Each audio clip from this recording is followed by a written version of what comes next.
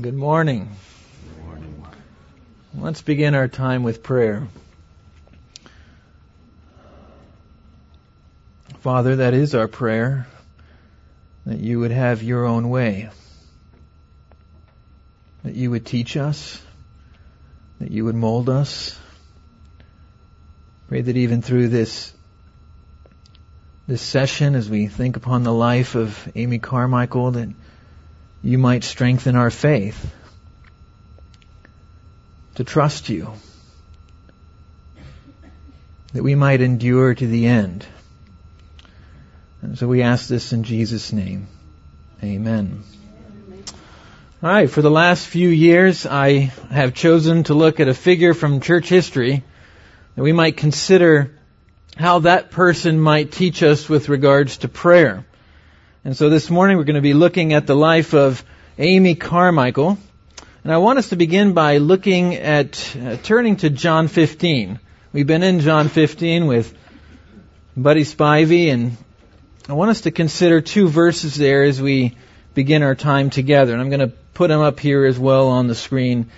John 15 verses 7 and 8. We read there, "If you abide in me, and my words abide in you, ask whatever you wish, and it will be done for you. My Father is glorified by this, that you bear much fruit, and so prove to be my disciples."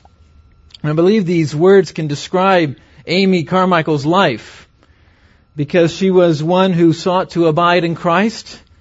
And Christ, if you've read her writings, you know that Christ's words did abide in her. And she did a lot of asking. And she saw God move in powerful ways in answer to her prayers. And I believe there's a relationship here in the text between asking, praying, and bearing fruit. And she bore a lot of fruit because she did a lot of praying. And God the Father was glorified by her life, and she proved to be Christ's disciple. And so we're going to consider her life this morning. It begins in 1867. She was born in Millal, Northern Ireland, into a godly home. She was the oldest of 7 children and was, quote, impulsive, headstrong, and tomboyish. She spent 3 years at a boarding school where a fellow student later remembered her as, quote, a rather wild Irish girl who was often in trouble with the mistresses, as she was something of a rebel. Although she grew up being taught the Scriptures, it wasn't until she was 16 years of age that the truths of the gospel became a personal reality in her own life. Amy describes what happened as she attended a lecture at a missions conference. She writes, "After his address, he told us to sing, 'Jesus loves me, this I know,' and then be quiet. And during those quiet few minutes, in his great mercy, the Good Shepherd answered the prayers of my mother and father, and many other loving ones, and drew me, even me, into his fold."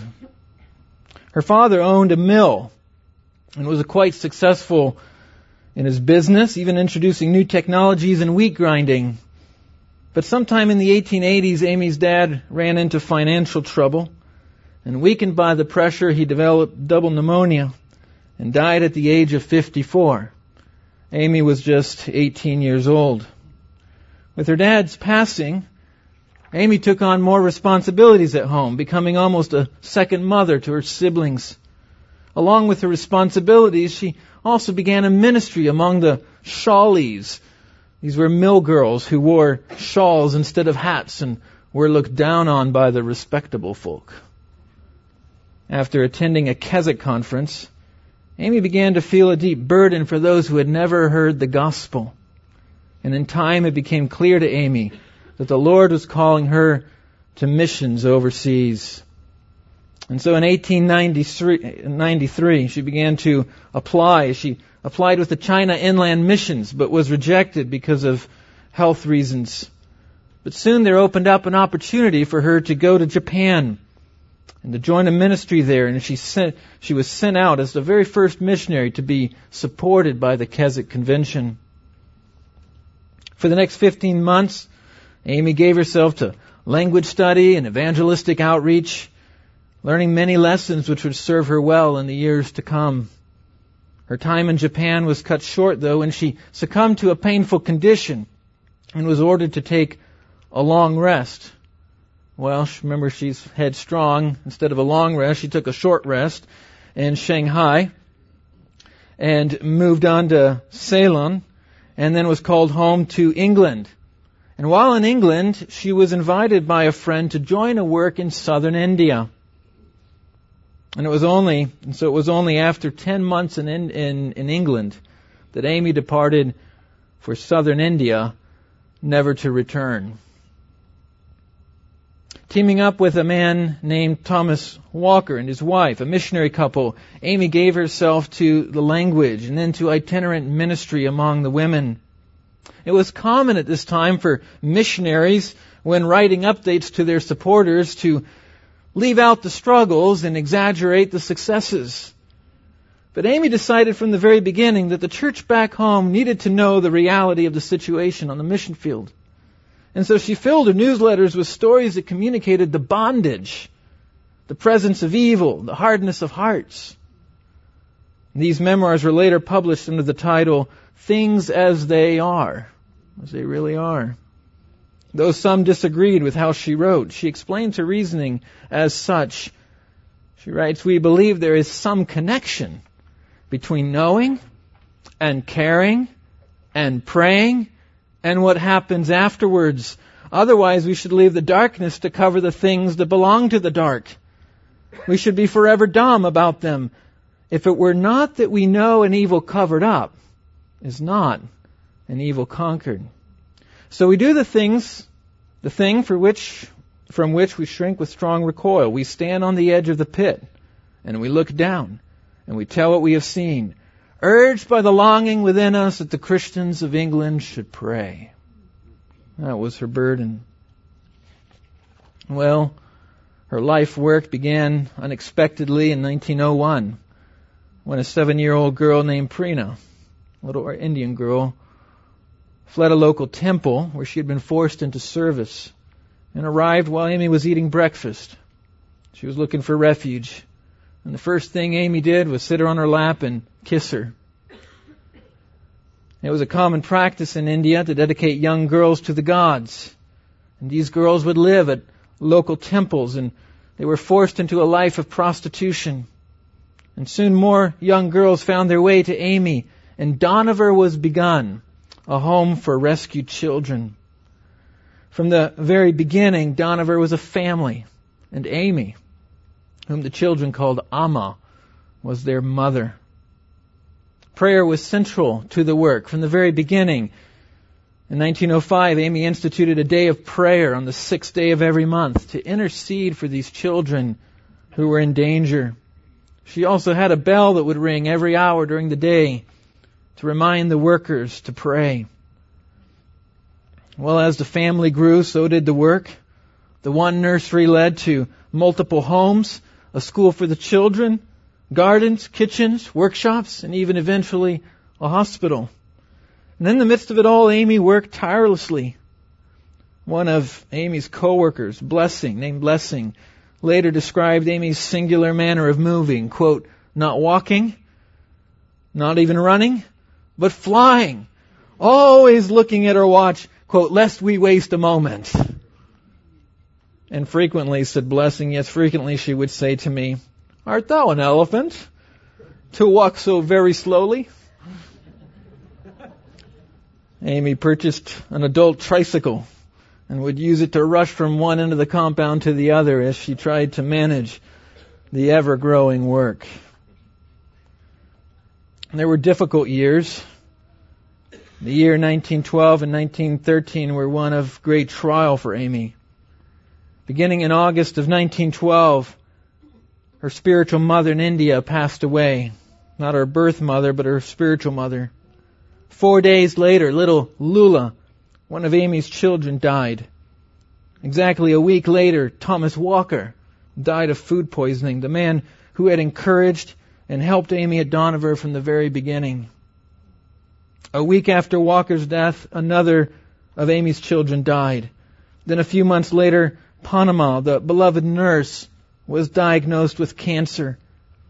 And while Amy spent 3 months with her at the hospital 30 miles away, 70 of the 140 children at Dohnavur came down with malaria. Finally, in July 1913, to cap it all, less than a year after all these trials began, Amy's own birth mother passed away. And in the midst of all these trials, Amy penned this prayer. She wrote, "And shall I pray to thee, change thy will, my Father, until it be according to mine? But no, Lord, no, that shall never be. Rather, I pray thee, blend my human will with thine." A year later, World War I began, and the price of commodities, basic commodities, soared. But God's faithfulness was demonstrated in answer to prayer.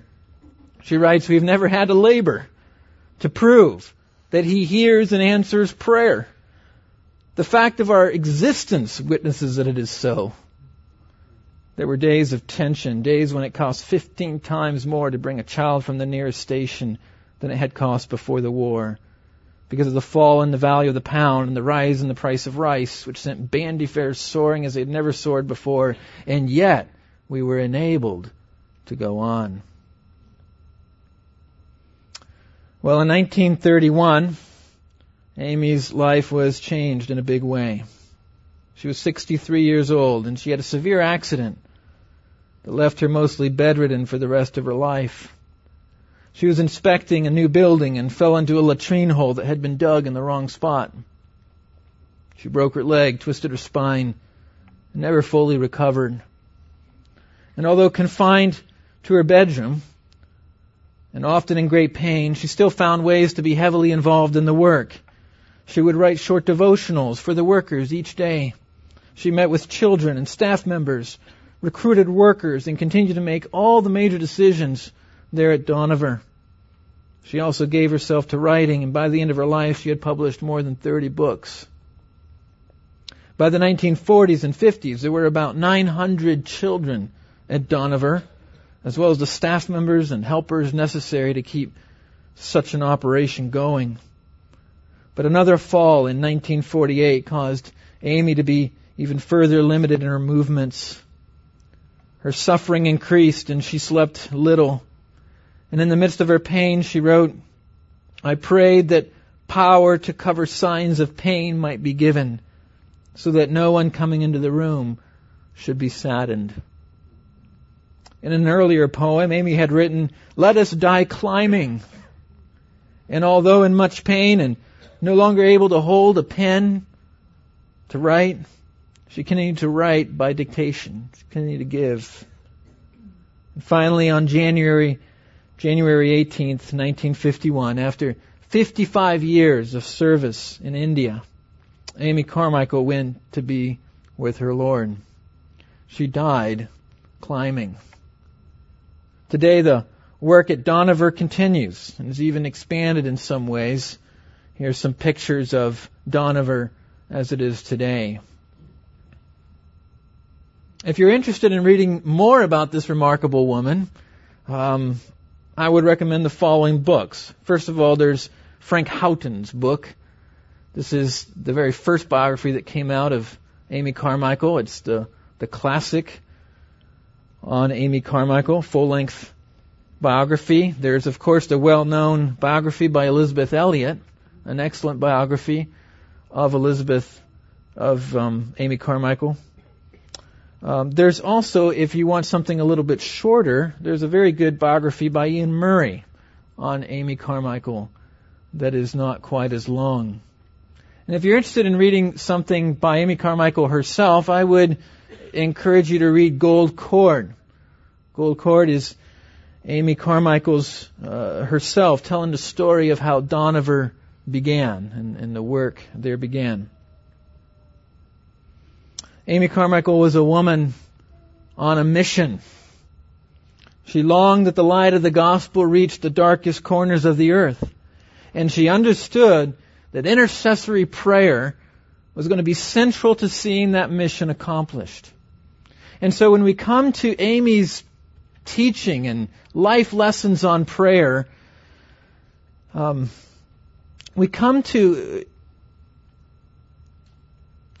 you'll realize that most of her teachings on prayer have to do with that kind of prayer which we would call intercession. That praying that is on behalf of another person. And so let's now turn, as we kind of have her life in the background now, let's turn and see what does Amy teach us regarding prayer? What comes out of her writings and out of her life regarding prayer? You all good to go? You have your notes? This is where the notes kind of begin. If you see something underlined on the screen, that means that it's something to fill in the blank. Okay. Hopefully that'll work out that way. Lesson number 1. We must seek to align our petitions with God's will, not our own. We must seek to align our petitions with God's will, not our own. This is perhaps the most emphasized lesson on prayer from Amy Carmichael's life. The praying is not about asking for what we want, but rather it is the tuning of our hearts to hear and then ask for what God wants. That we need to hear from God before we ask of God. And this was a big part of what she learned. She writes, one of the earliest lessons we learned together was that before asking for anything, we should find out if it were according to the mind of the Lord. The kind of prayer that is pouring out of the heart is different. That was definite petition, intercession, needed preparation of a special kind. It needed time to listen, to understand, to wait, as the word is so often in the Psalms. And this is the confidence that we have in Him, that if we ask anything according to His will, He hears us. And if we know that He hears us whatsoever we ask, we know that we have the petition that we've desired of Him. And the more we pondered over all that is said about prayer in the only book in the world that can speak with authority about it, the more we found to make us ask to be filled with the knowledge of His will before offering petitions for a desired good. When we were in doubt about His will, as we often were and are, and had no liberty to ask for a clear sign, there was the prayer of prayers ready framed for us. Thy will be done, whatever that will may be. But when we are meant to know our Lord's wishes, we must be shown what they are before we can lay our prayers alongside. And often our first prayer was for spiritual understanding and direction and prayer. She writes, that which I know not, teach thou me. Who, blessed Lord, teaches like thee? Lead my desires that they may be according to thy will. She writes, the careless prayer is presumption, but commanded prayer is obedience. Amy recounts how this kind of prayer was a reality at Dohnavur. She tells the story of a day in 1929 when a child ran to her with an envelope that had a cable inside it. And thinking that it might be something serious, she opened the envelope and read the letter, and it read, £1,000 for maternity ward. This was a huge sum of money at that point in time. It had just been donated to the hospital. Later it was discovered that 3 months beforehand, one of the workers at Dohnavur, while they were waiting on God and praying, had been led by God to ask for something very specific. £1,000 for the hospital in a single gift. You see, this individual had been led by God in prayer and had prayed, and God had heard, and God had answered that prayer. Even in her old age, in the midst of all her sufferings, Amy submitted her request to the perfect will of God. Listen to the gracious way that she responds to someone who wrote to her and who was praying for quote-unquote perfect healing. She says, your prayer for perfect healing went to my heart. God knows how I long to be well and able to do more. But I wonder if the Lord is saying not only to me, but also to you, see to it that you are in perfect accord with me. And then trust me to withhold no good thing. If health be that good thing, oh, how joyful it will be. But I want first to want His will. whatever that will, be that will mine or not. Listen to that. But I want first to want His will. Can you say that this morning? Can you say that with Amy? I want first to want His will, be that will mine or not. It is there that prayer can help the most. And Amy understood that this perspective on prayer was not just important in prayer, but it was foundational to our entire Christian experience. She writes, there's two prayers, one of which we are constantly praying, sometimes in words, sometimes in action and thoughts, always in actions. One is, teach me to do the thing that pleases Thee. The other is, Lord, let me do the thing that pleases me. As Jerry White was speaking yesterday, I was thinking about this, what I had already prepared, what Amy had written down years ago. And this is what he was talking about, right? Two prayers that we're praying. Lord, teach me to do the thing that pleases Thee, or Lord, please let me do the thing that pleases me. She says, if we're honest with our God, He will show us which of the two prayers we habitually use. Some use the first in the morning and the second all through the day. For such, the second is the habit of the soul. Some vary between the two, and that leads to an up and down life. But some are growing more and more into the first prayer as an all-day prayer. Lord, let me do the thing that pleases Thee. And their lives are growing stronger and gladder and more equable, more dependable, and much more peaceful. And so the very first lesson we learn from her life is that we are to seek to align our petitions with God's will, with what pleases Him, not with what pleases us. Secondly, our second lesson is this: quietly waiting before God demonstrates a desire to hear His voice and pray according to His will. The quiet waiting before God demonstrates and is instrumental in hearing His voice and praying according to His will. Praying God's will means listening to God. It means waiting on the Lord for His leading. As the psalmist writes, lead me in your truth and teach me, for you are the God of my salvation. For you I wait all the day. So Amy writes, so do not be afraid of silence in your prayer time. It may be that you are meant to listen, not to speak. So wait before the Lord. Wait in stillness. And in that stillness, assurance will come to you. There are often many voices, within and without, all clamoring for our attention. And so being quiet before God can be instrumental in hearing His voice. She writes, I do not think there is anything from the beginning of our Christian life to the end that is so keenly attacked as our quiet with God. For it is in quietness that we are fed. Sometimes it's not possible to get long, uninterrupted quiet. But even if it be only 10 minutes, hem it with quietness and close it in quietness. Do not spend the time in thinking how little time you have. Be quiet.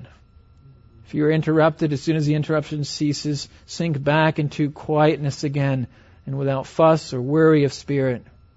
Those who know this secret and practice it are lifted up.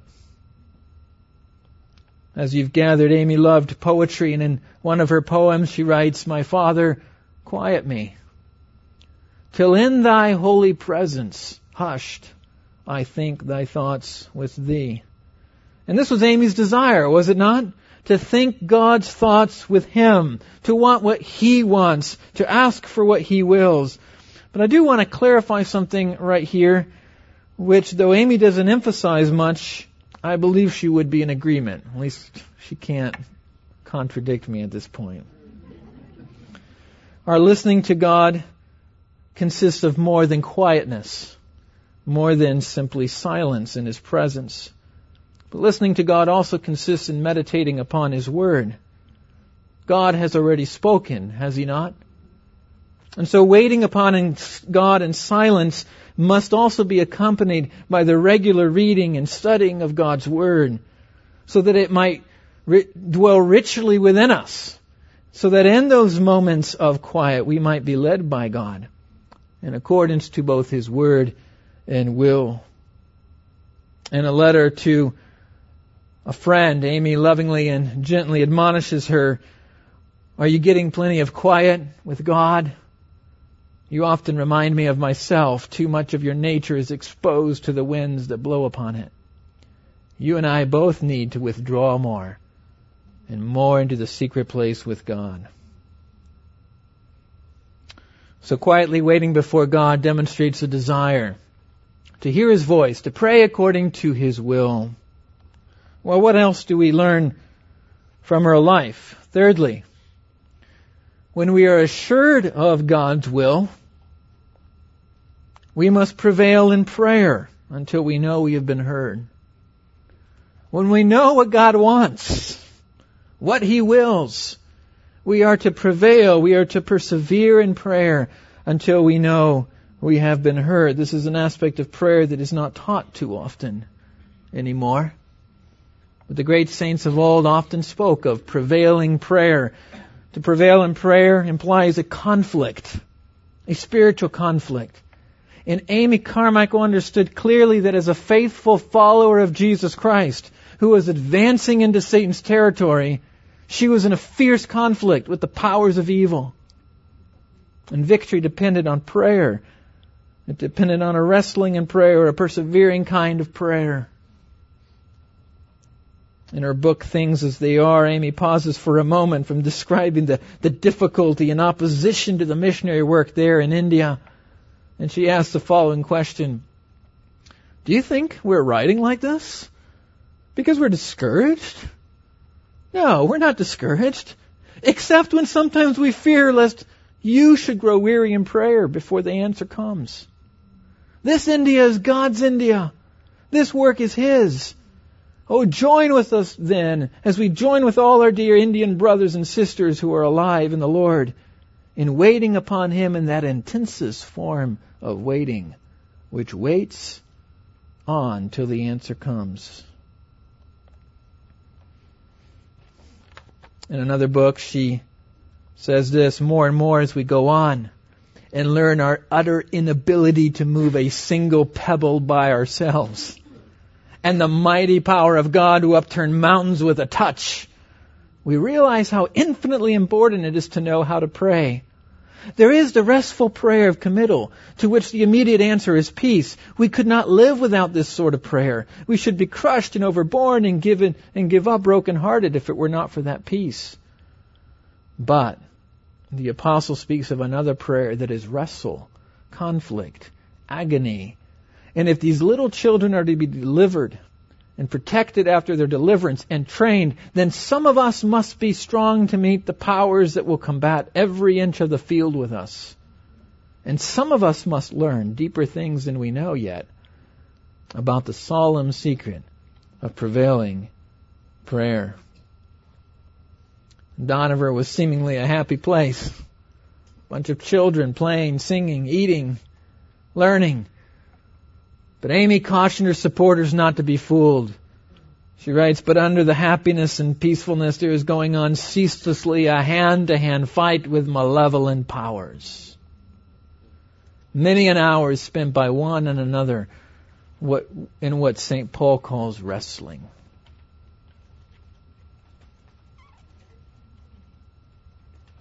Well, because of these great spiritual realities, Amy Carmichael urged her supporters to pray, and to pray for what really matters. Not relief from the battle, but rather victory in the battle. She writes, "We must learn to pray far more for spiritual victory than for protection from battle wounds, relief from their havoc, rest from their pain. We must reach the place where we bend all our prayers that way, or I do want to be honest, our chief prayers. This triumph is not deliverance from, but victory in trial, and that not intermittent, but perpetual." And so much of her writing urges God's people to prevail in prayer.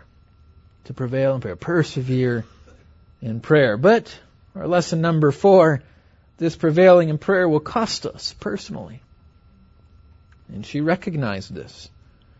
This kind of praying is costly. It requires that we lay down our lives for the sake of another.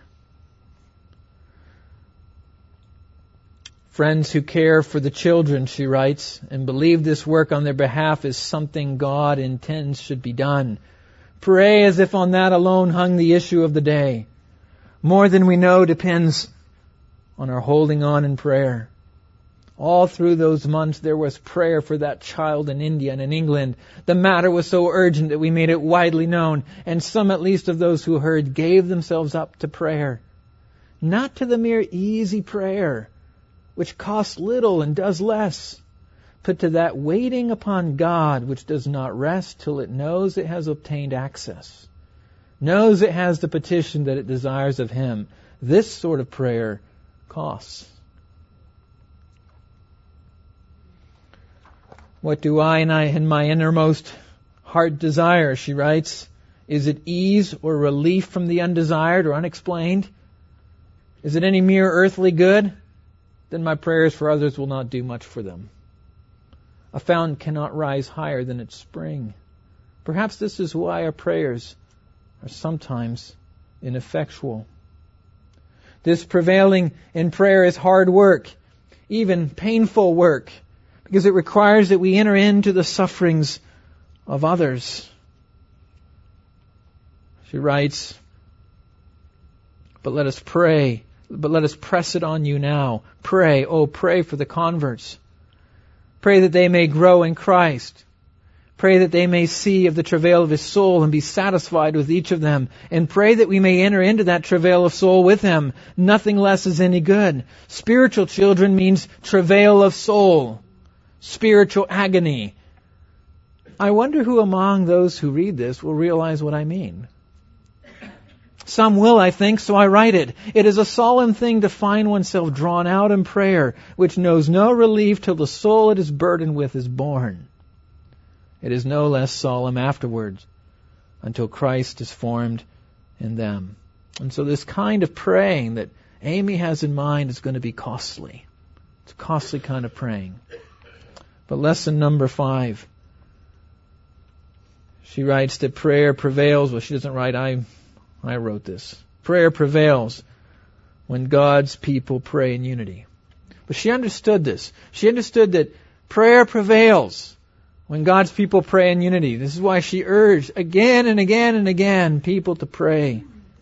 One of the qualities that Amy valued above every other quality in her fellow workers at Donover was the quality of loyalty. She valued loyalty because she understood it to be foundational, the foundation of unity in prayer. And she understood unity in prayer to be one of the secrets of prevailing prayer.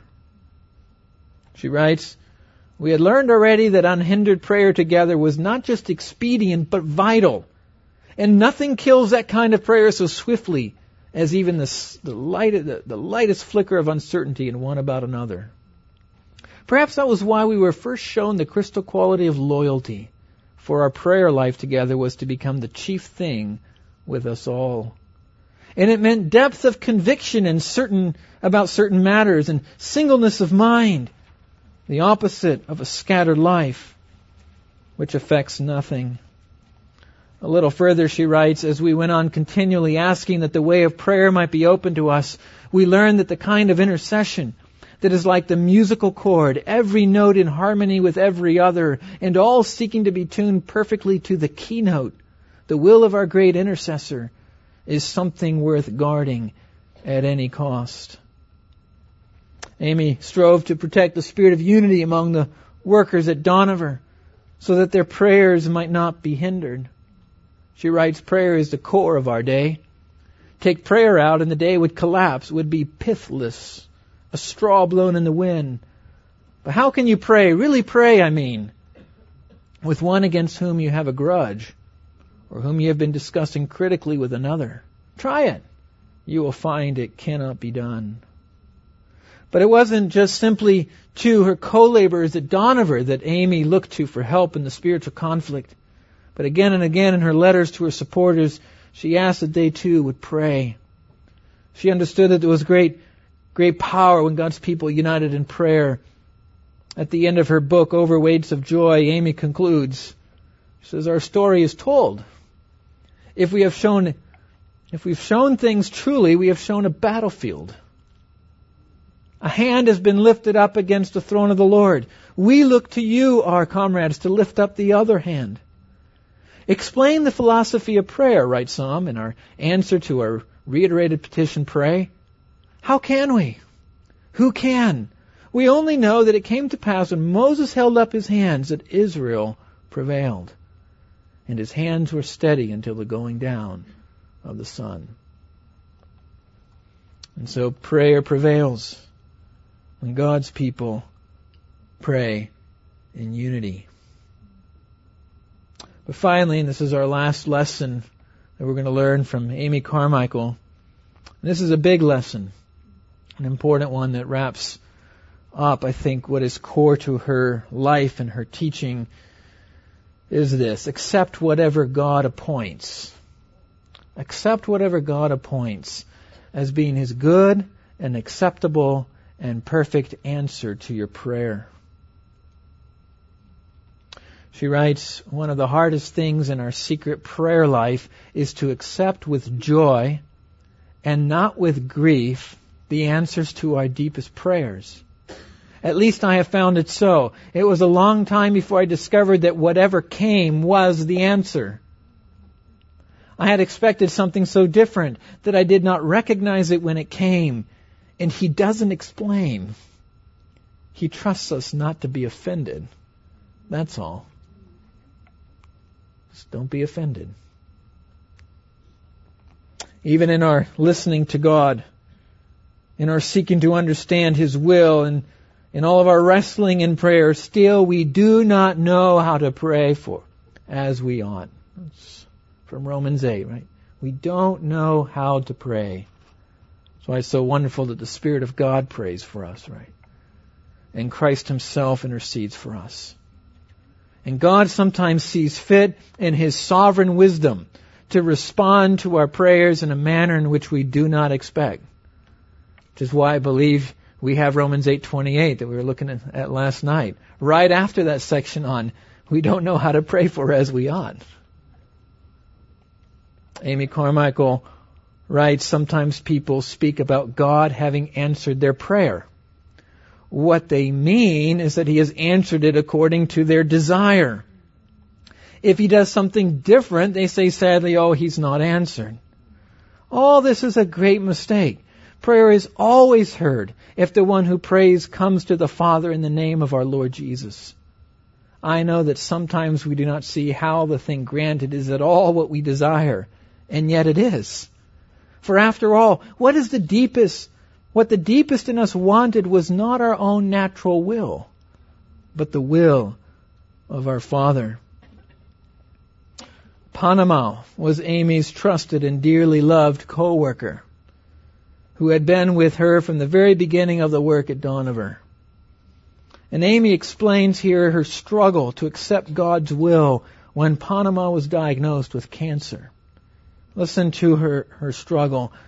The searching forces of bereavement were close upon us. Panama, also named Golden, with whom the earliest journeys on behalf of the children had been undertaken, she who had cared so faithfully for the little nursery in Nivor, gradually failed and soon became very ill. We had no liberty of spirit to claim healing. We knew our Father. There was no need for persuasion. Would not His fatherliness be longing to give us our heart's desire, if I may put it so? How could we press Him as though He were not our own most loving Father? And in that understanding with Him, we lived through the next 2 years. But it was soon evident that healing as by the touch of His hand was not to be. Now, on August 26, 1915, Panama was received into the celestial city. And to us again was set the hard lesson to learn how to do without. Now listen carefully to what she says here. No, It is not by giving us back what He has taken that our God teaches us His deepest lessons, but by patiently waiting beside us till we can say, I accept the will of my God as good and acceptable and perfect, for loss or for gain. This, word for word, was the lesson set to us to learn. And what follows this in her account, what follows is a poem which Amy wrote.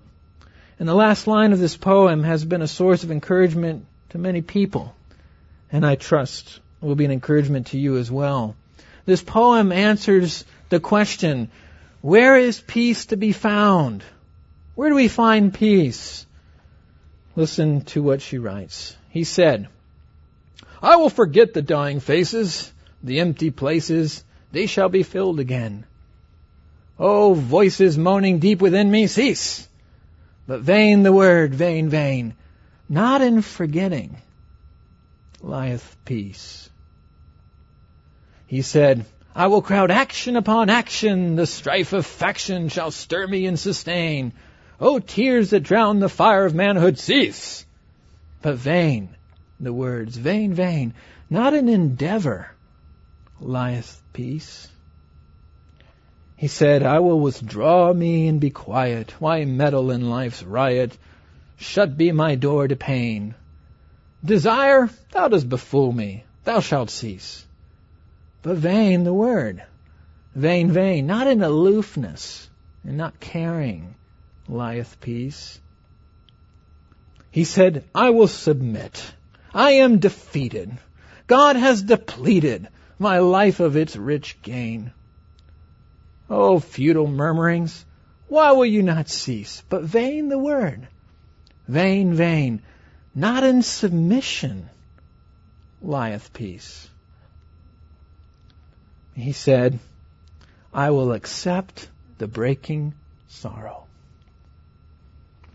which not today, but God tomorrow will to His Son explain.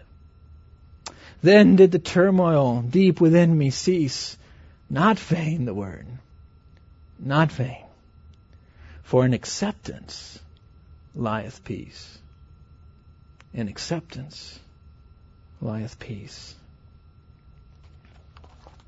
But you see, this acceptance which brings peace is only possible for those who have grasped the first lesson. The first lesson. That if we truly seek for and desire the will of God above our own, we will not accept God's will unless we desire His will above our own. Until our hearts can truly say and mean, do the thing, Lord, that pleases Thee. And so we, in a sense, we come full circle. And we're going to close with this last quote. If your prayer at its deepest was not for what you wanted. Listen to that. If your prayer at its deepest was not for what you wanted, but for what He whom you love best saw to be most for His glory, then your prayer is answered. It's always answered. You cannot see how? Never mind. He sees how. Is that not enough? Is that not enough? So how can we summarize what we've learned from Amy Carmichael's life? Well, we learn, first of all, in prayer to want what God wants. We learn to want what God wants. Secondly, we learn to lay our life down in prayer to see that what God wants comes to pass. Right? In order to see God's will come to pass. But finally, we also learn to trust our God. We learn to accept what He gives. To trust our God by accepting the circumstances of His choice. Well, let's pray.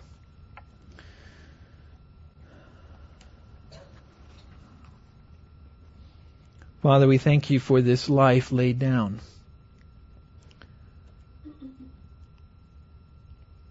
And the blessings that were given to so many because of that life laid down. And Father, I ask that we might ourselves learn these lessons and live in light of these lessons. We might learn to accept the circumstances of your choice. Because at the deepest part of our being, we desire what you desire. We desire what pleases you. We pray that you would work that within us. The doing, the willing and the doing according to your good pleasure. And we ask this in Jesus' name. Amen.